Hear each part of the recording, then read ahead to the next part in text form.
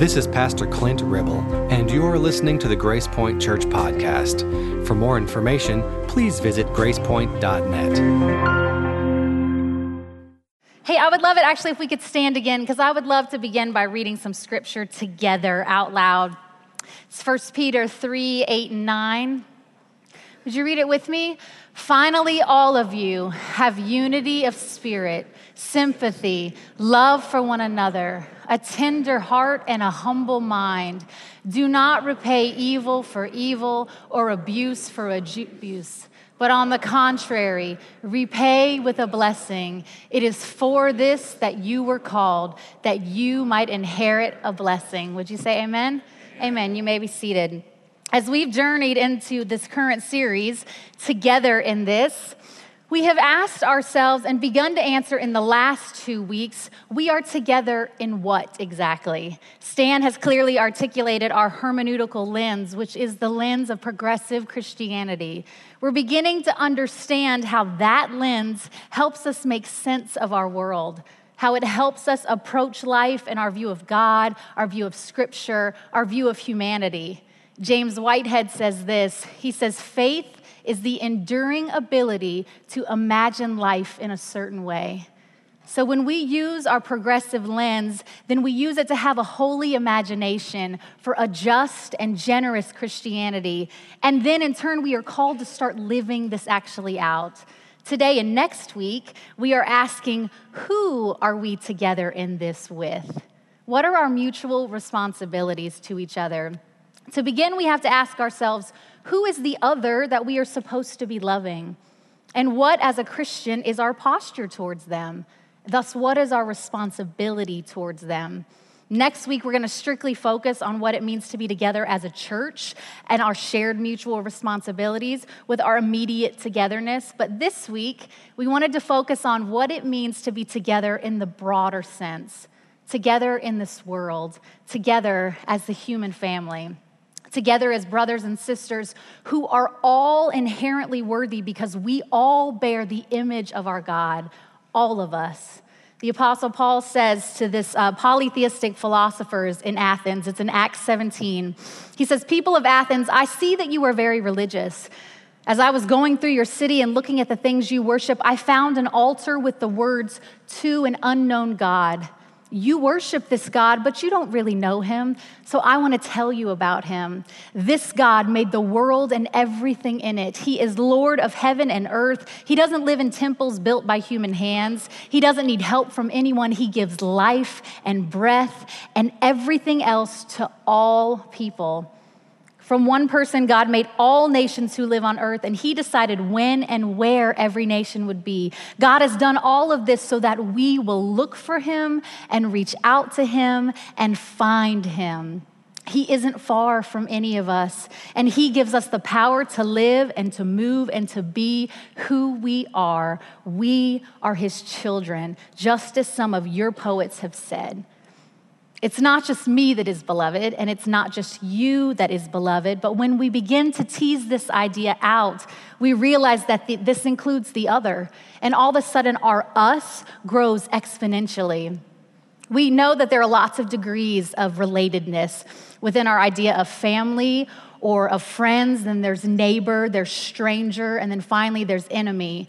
And then we see Jesus turning our world upside down, or some would say right side up, when he says things like, this is my mother and these are my brothers, when he wasn't actually talking about his blood relatives. He says things like, you've heard it said, love your enemy and love your neighbor and hate your enemy, but I say to you, love your enemy. And then he goes on, obviously, to become a friend to all sinners. See, when we finally grasp this view of the world as Jesus did, I think not only our outlook on the other changes, but our world begins to change because we realize that there are those of us who will decide to live a life of compassion. And that means living a life not just with the other, but also for the other. A famous quote from Dorothy Day says, I really only love God as much as the person I love the least. I really only love God as much as the person I love the least. as Christians, we have to be ready for the God that we worship and the Christ that we follow to lead us into the presence of the other, to lead us into the presence of those whom we disagree with. Christ will then lead us in relationships that are in need of reconciliation, both personally as individuals, sometimes as a nation, and then finally, sometimes even as our religion. With this lens, and it's not just a progressive lens, it's the lens of Christianity, we begin to realize that this world is not filled with us versus them. And we also begin to realize that our God is not ours in the possessive sense. We do not own God. We see more so that God is love and that God is big, that God is the ground of all being, that God loves people, and thus where people are, God is. Our prayer then becomes, give us the awareness of who you are, God, and who we, the collective we, are. The Jewish roots of our faith teach us that one can't know God without knowing humanity, and one can't know humanity without knowing God. To be truly together, in union with, we need to know one another. Our common origin as humans born in the image of God, this then precedes and therefore supersedes all of our other differing identities. They are in fact us. To be in this world means to belong to one another. Part of the symptoms of our unhealth and separation from each other at times show up in the fact that so many people and so many people groups feel alone, or they feel like outcasts of our society. And as followers of Christ, we need to be the healers. We need to be the reconcilers. We, though, so often due to our fears of the unknown, we place walls in our head and in our hearts, and these walls then act as barriers against people and against us and other religions, against countries sometimes barriers between races. And I wonder instead if we could not have walls, but instead have windows, so then we can truly see one another. Or if instead we could build bridges that lead to and from other people and places, but with that still we don't lose our own sense of foundation and our own sense of home. In our separation from each other, we have divided the world by our preferences. And sometimes, far worse, we've divided the world by our prejudices. We tend as humans to generalize. I do it, you do it. We generalize about genders, about cultures, about religions, about society. We end up taking something very specific and then applying it more broadly. It's like saying that all dogs chase squirrels, when in fact I have 2 dogs and one of my dogs could care less about squirrels. It's like saying if all the girls that you know love dolls, then all girls love dolls. We take one or a few facts and then we make a broader, more universal statement. Generalizations, though, can become more like stereotypes in which they become sometimes wrong and very, very harmful. Usually it's best to stick with specifics and avoid generalizations. It's best to stay particular, which is exactly what Jesus did all the time. I believe we have a sacred bond with all of creation and with all of humanity. Yet sometimes we use our imagination to actually try and manage God. We try our hardest to confine God into this us versus them mentality. An Anne Lamott quote, which some of you may be familiar with, says this: "You can safely assume you've created God in your own image when it turns out that God hates all the same people you do." We as Christians have in the past declared boldly, our God is greater, our God is better, our God is higher. And that is basically playground talk for my God will beat up your God, okay?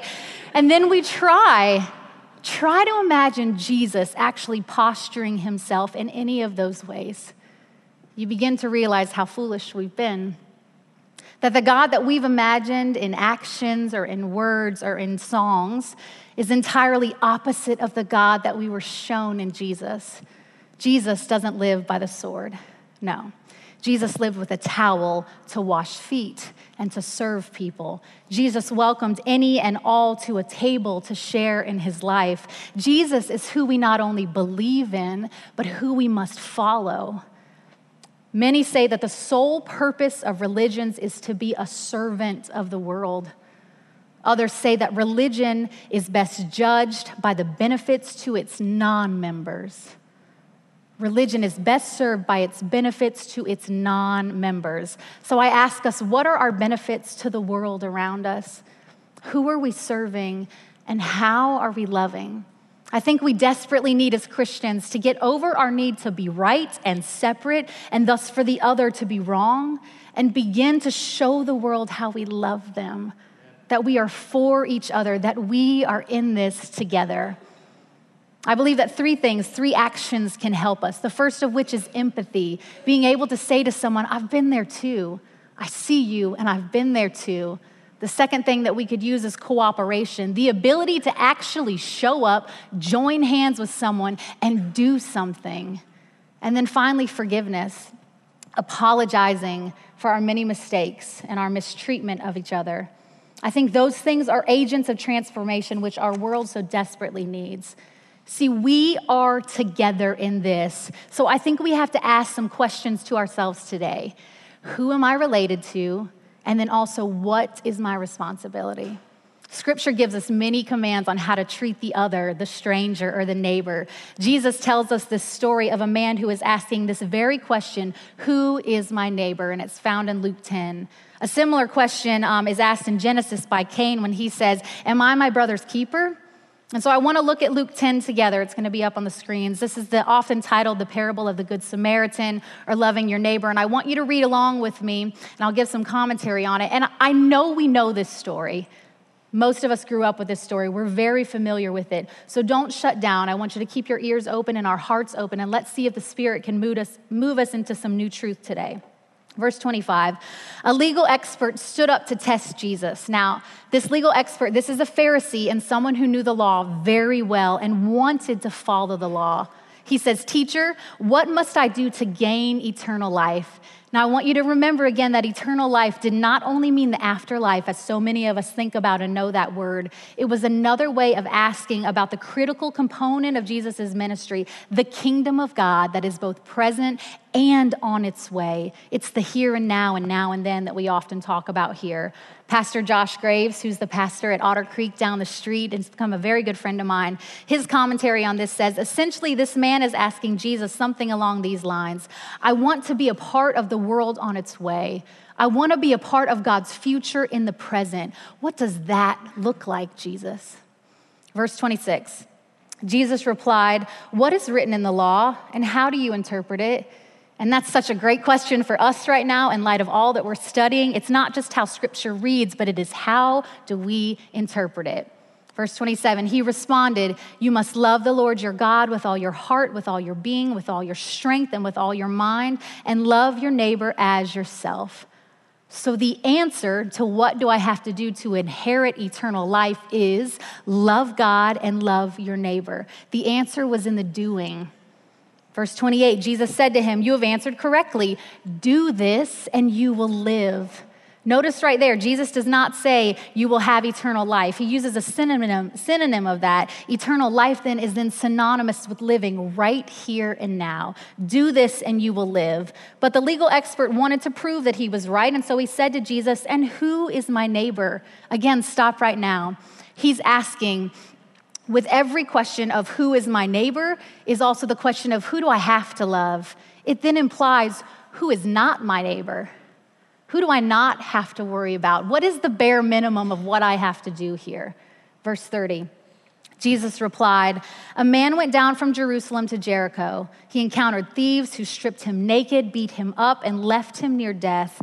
Now it was just so happened that a priest was also going down the same road. When he saw the injured man, he crossed over to the other side of the road and went on his way. Likewise, a Levite came by that spot, saw the injured man, and crossed over to the other side of the road and went on his way. A Samaritan who was on a journey came to where the man was, but when he saw him, he was moved with compassion. The Samaritan went to him and bandaged his wounds, tending them with oil and wine. Then he placed the wounded man on his donkey, took him to an inn, and took care of him. The next day, he took 2 full days' worth of wages and gave them to the innkeeper. He said, take care of him, and when I return, I will pay you back for any additional cost. Now, Jesus says, what do you think? Which one of these 3 was a neighbor to the man who encountered thieves? The legal expert said, the one who demonstrated mercy towards him. Jesus told him, go and do likewise. See, now when I was told this story, the Samaritan was the neighbor. I was told, be like the Samaritan, be the unlikely one to show up. But that answer never answered my question of, well, show up for who? To whom am I responsible? To whom do I show mercy? Who should I be moved by? Who do I love as dearly as I love myself? See, this man needed an answer for who's in and who is out. He was asking, who is my neighbor, Jesus? And Jesus said, you are the neighbor. You are the neighbor to everyone. You are the beloved and they are the beloved. So be a neighbor, show mercy, demonstrate love, do justice for all. So when we see ourselves asking, who is my neighbor? I think we are actually trying to find a little loophole in this Christian life. We're seeking to do the least we have to do in order to make it as true followers of Christ. The better question, which Jesus always asks, better question than gives us answers. The better question from Jesus is, who do you think the needy man thought was his neighbor? If we were first to focus on the Levite and the priest, they had to have asked themselves at some point, does this man meet my requirements of who do I have to stop and help? And they answered no. Was this the right answer? We often ask ourselves, is this person or this situation my responsibility? Instead of finding the bare minimum of what we have to do, who do we have to help, we should be asking, who would I take help from in my time of need? Jesus is saying again, go be a neighbor to everyone, including your enemy. See, the Samaritan did the work of eternal life. To fully understand this story and its implications, we have to ask ourselves, how would Jesus tell this story today? What hated community? Just like Samaria was in Jesus' time, it was a hated community. What hated community would Jesus use today to show us something this vital? See, Jesus points out a contrast between the behavior of the religious elite, the priests and the Levites, with the person from another religion, the Samaritan, a religion that was considered wrong, a religion that was considered off base. Jesus offers that the doctrine of this kingdom should then yield a religious ethic. Our belief should make way into our doing. In this story, you can either have the religion without the ethic, or you can have the ethic then without the religion. And if we can only have one of those, we are to go for the latter.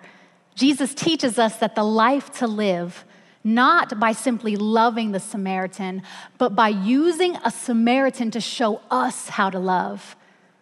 Jesus teaches us that we are together in this. And together with who? The answer is everyone. Why does Jesus choose this man's enemy to use as an example? See, I believe Jesus is trying to divide the walls that we build. We build these ideological walls. We separate ourselves from others by how we believe. And Jesus is saying the thing that should join us should be the way that we live. There would be an easier way to tell this story, to be able to say there's a guy in a ditch who needs help, and you should then show up and help him. But instead, to tell the story, Jesus used the Pharisees' enemy. He used the Samaritans, who were the closest religion to theirs at the time. They were their half-siblings. They were an aberration of the Jews. So he used the stories to say, how do I live eternal life in this day? And Jesus is essentially also doing, in this story, inter-religious dialogue right here. So we may find it easier to give to our enemy than to be able to receive from them. We like it when the story sets us up to be the moral example, not our enemy. Jesus is not asking us, though. He's not asking this man to give up his religion. He did not say to this man, go and be a Samaritan. He said, go be a neighbor the way the Samaritan was. In the human family, we are united by love and by deed more than we are united by our beliefs. Who do you think was the neighbor in the story? Who was the one who was actually doing the stuff of eternal life? Was it the man who was in the right religion or the man who did the right thing? Who actually believed right in the story? The one with the right religion or the one with the right life? That is the question. Again, Pastor Josh Graves, who wrote a wonderful new book that you can buy. It's on reconciliation between Muslims and American Christians. He says in the book that Luke 10, this story is a parable. It becomes the rallying cry, which echoes the prophet's charge to God's people in Micah 6:8, to do justice, to love mercy, and to walk humbly with God, period. So who are we together in this with? I think the first time that I noticed a common sense of unity or feeling like we are truly together in this, and this sense of unity that was bigger than just my family or my community or my friends or my church, was after the flood in Nashville in 2010. If you'll remember, a saying spread across social media. It said, "We are Nashville." You can make it a part of your profile pic on Facebook. You could add it to your Twitter page. And it went viral for Nashville and for the country. Nashville wanted to say that we are here for each other, that we are together in this right now. So many in our community needed us. They needed so much. And so many others in the community said in response, if you are hurting and you are in need, then we are in need. We are Nashville. Similar trends have followed suit since then. When 12 people were killed by extremists outside of a newspaper office in France, many immediately in the world responded by putting up on social media, "Je suis Charlie," which meant I am Charlie. They were trying to say that I have solidarity with these victims. The same idea happens when hashtags, which are those pound sign for any of you non-social media people, when these hashtags come up. So the one that said we are Nashville, the one that says Je suis Charlie, another one that's up still today is Black Lives Matter. They are saying the problem in our culture isn't just for Black people to talk about and worry about, it's for all of us to worry about and be concerned about. Black Lives Matter. The same response happened again when a militant group kidnapped 276 girls in Africa. The hashtag went up, "Bring back our girls." It went viral. It was not bring back their girls. It was bring back our girls. It was us. Same thing happened even more recently with the massacre in Kenya. You'll still see things on Facebook today that says, "I am Kenya." Same thing yesterday with the earthquake in Nepal, where over 1,500 people have died. Some in the world want to stand together. We want to show our solidarity, so we put up, "We are Nepal." We are longing. The world is longing for us to stand together. Our world is longing for justice and for healing and for reconciliation. Our world is longing for love, and we as Christians say that we have love to give. So are we showing that truly love doesn't just say, but love actually does? Love actually does. Rabbi Brad Hirschfield says, we are called to notice the person in front of us before the ideology inside of us. We are called to notice the person in front of us before the ideology inside of us, and then we are called to make choices to privilege that person. See, I believe when we become followers of Christ and we share a lens then that views all humans as the beloved of God, then we have to sacrifice some things. There are some things that we are called to give up. We give up our privilege of not caring. We give up our privilege. We sacrifice our ability to walk away or to ignore what we see. We give up our identity of being able to say, well, someone else can worry about that. No, we belong to each other. We have to help with that. We have to stand for them. And we realize as Christians that we don't have true peace until all have true peace, because they are us and we are in this together. A little over 8 years ago, before I had my son Hutch, I was in the best shape of my life as normal pre-kids. I took boxing and I loved it. I loved the excitement in the ring. I loved hitting the pads. I loved learning how to react quickly and effectively to take someone out. I loved the fight, okay? So I found my old boxing gloves last year when we were moving, and I decided, since I now have this back injury and I can't do it, that it was time to throw them out. But as I stared at these boxing gloves, I realized that I am still often drawn into a fight. I am an 8 on the Enneagram. Any 8s in here that you know of? I know there's one. Rob Hawkins is hiding. Steven. Yeah, you're Steve. See? Don't be shy. 8s aren't supposed to be shy, people. So I'm an 8 on the Enneagram. 8s are known as the challenger. Okay, each number on the Enneagram, there are 9 of them, each number has its strengths and its weaknesses. But with our number, an 8, I have been known to be that person that Stan mentions that asks, is this a private fight or can I please join in? Okay? I really can't help it. Ben he shakes his head at me all the time. So I have loved the fight in the arena of every day, of in person or of being online. And we all know that social media has been a training ground for quick and reactive comebacks to get the most bang for our 140 characters. I see it happen every day, and I've been just as guilty as the next person.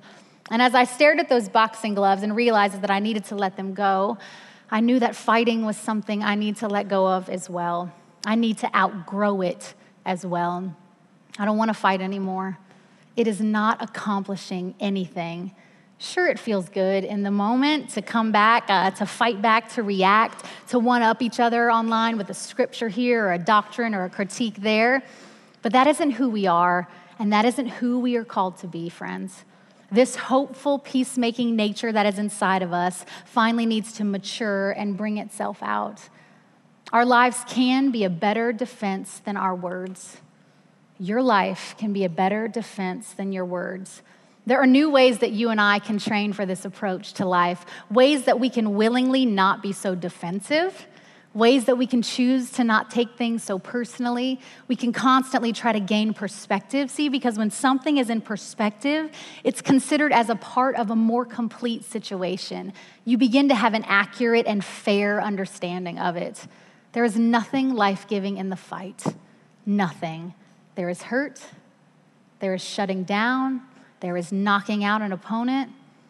There's nothing life-giving. And I believe that we as Christians, as followers of Christ, that we are to be in the life business.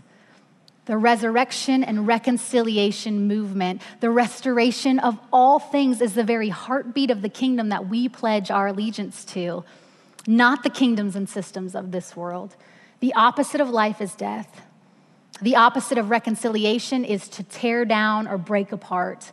The opposite of restoration is to damage or destroy. And I look and I read and I hear so many things out of my own mouth and heart that follow those latter ideas. We need to ask ourselves, how am I bringing about life? How am I savoring and restoring life in each and every situation? We need to be able to back up from our attachment to Facebook and Twitter and blogs and internet and even the news, and we need to be involved in real life. And at the very least, we need to understand that behind those 140 characters is real life and real people. I've always loved the quote by Madeleine L'Engle. It says, I have a point of view, you have a point of view, God has view. God has view. Now hear me, your opinion can still be of worth and value while humbly realizing it is just yours and it is just one. So can we hold it? Yes. Can we speak it? Yes. Can we share it? Yes. But we must offer it with humility and with grace. Now, don't hear me saying that I am or that you should throw in the towel. No, no, no. That would be a declaration of surrender and giving in. No, we are not giving up.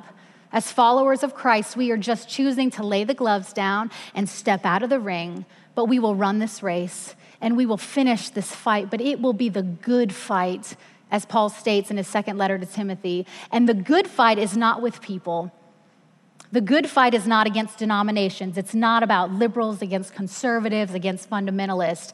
It's not against other religions. It's not against Muslims or Hindus. The good fight is not against people who have a different color than you do. It's not against the rich or the poor. The good fight is fought against the ways of this world that stand against what the kingdom of God stands for.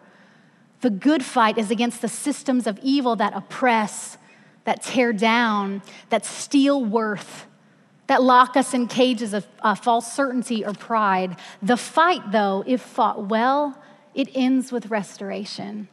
It will make all things new. It does not slam doors. It does not lock people in or lock people out. It is motivated by love and by compassion. It drops keys. It liberates people, as the poet Hafiz so beautifully wrote.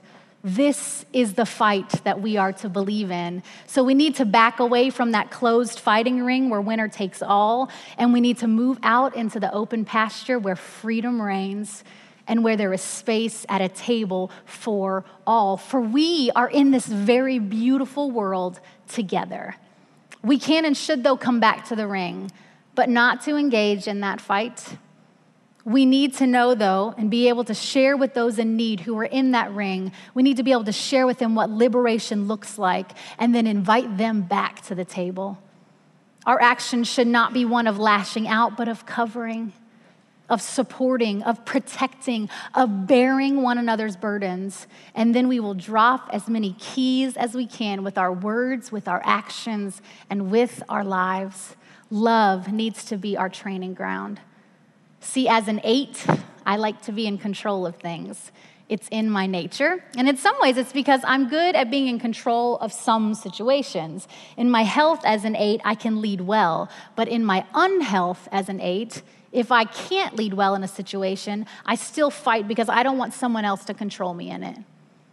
So sometimes as religions and we as Christians take on these unhealthy 8 tendencies, we long to be in control of other people's narratives. We long to be in control of their convictions. And we do so not because we actually know what's best for them, but because we know what is best for us. And we try to impose that on them sometimes before we even know people. This has to change. As Christians, we've shouted, they will know us by our love, and yet we bring our rule book and our whiteboard and we start marking off what people do wrong. No. We don't need a board and a rule book. We need a towel to be able to wash some dirty and some tired feet. We need the table where we are welcoming whomever comes into our midst and we turn them into our guest. We need to let go of our need for enemies. And in doing so, we realize that when we come face to face with the enemy, that the enemy is our brother or our sister or our mother or our father. And then they will know us by our love. See, sometimes we long for supremacy as Americans and as Christians, and I think what we actually need to do is give ourselves over as a vital and healthy part of the whole. I would love it if our musicians could come back up. We're going to sing a little and come to the Lord's table in a minute, but I want us to take notice that God listens more than God talks. It's true in your life. God listens more than God talks. We should follow suit. We should take notice of the smallness of Jesus, the humility of Christ, and how that is a huge part of the image that we know God by. Christianity has focused much on our distinctiveness as a religion. But what is incredible about Jesus, what actually sets Jesus apart, was his radical, inclusive nature. Did you hear that? We want to focus on our distinctives, but what sets Jesus apart was his radical inclusiveness, his unwillingness to be separate from the other. We should follow suit. Let's look at this scripture, Ephesians 2:14-22. Christ himself is our peace. He made both Jewish people and those who are not Jews one people. They were separated as if there were a wall between them, but Christ broke down that wall of hate by giving his own body. The Jewish law had many commands and rules, but Christ ended that law. His purpose was to make the two groups of people become one new people in him, and in this way, make peace. It was also Christ's purpose to end the hatred between the two groups, to make them into one body, and to bring them back to God. Christ did all of this with his death on the cross. Christ came and preached peace to you who were far away from God and to those who were near to God. Look at that again. Christ came and preached peace to you who were far away from God and to those who were near to God. Yes, it is through Christ we all have the right to come to the Father in one spirit. Now you who are not Jewish are not foreigners or strangers any longer, but are citizens together with God's holy people. You belong to God's family. You are like a building that was built on the foundation of the apostles and prophets. Christ Jesus himself is the most important stone in that building, and the whole building is joined together in Christ. He makes it grow and become a holy temple in the Lord. And in Christ, you too are being built together with the Jews into a place where God lives through the Spirit. Samir Salmanovic wrote this beautiful book called It's Really All About God, and it is one of my favorite books. And in it, he says, I have come to think of God's perceived absence in the world as a sign of God's faith in us. Yes, God believes in us. He said we too should have faith in humanity. We too should have faith in humanity. It is not about us and them. It is about you and me. It is friends and it is family on a journey together. This, I believe, is the good way, friends, and we need to walk in it. The poem goes, another world is not only possible, she's on her way. Many of us won't be here to greet her, but on a quiet day, if you listen carefully, you can hear her breathing. Friends, a new humanity is waiting to be born, and it begins with you, and it begins with me. We are together in this. James 3:9 says, with the tongue we praise our Lord and Father, and with the tongue we curse people who have been made in God's likeness. This morning, maybe choose to be the blessing and not the curse. Would you pray this prayer with me this morning? Let's say it out loud. May we be the blessing today and not the curse. May we encourage one another towards an abundant life. May we seek peace and reconciliation in our own hearts and with the hearts of those around us. May we live humbly. May we see our enemy first as brother, as sister, as mother, or as father. May we give all people, our family, our friends, our neighbors, our communities, and our leaders, the benefit of the doubt. May we let love lead us. May we let generosity guide our actions. May we stand for what Christ stood for, or rather stand with those whom Christ stands with, all. May we get down off our fences and high posts and come down into the level ground, into the open space where all truly live. May we dwell in this fertile ground where our lives will eventually turn outward toward others. May we allow our focus to turn from me to them, to you, and finally to us. May we live united. May we seek shalom. May we be reminded of the image of God in all of our lives. May we seek communion with all. May we be the blessing and not the curse. Would you say amen?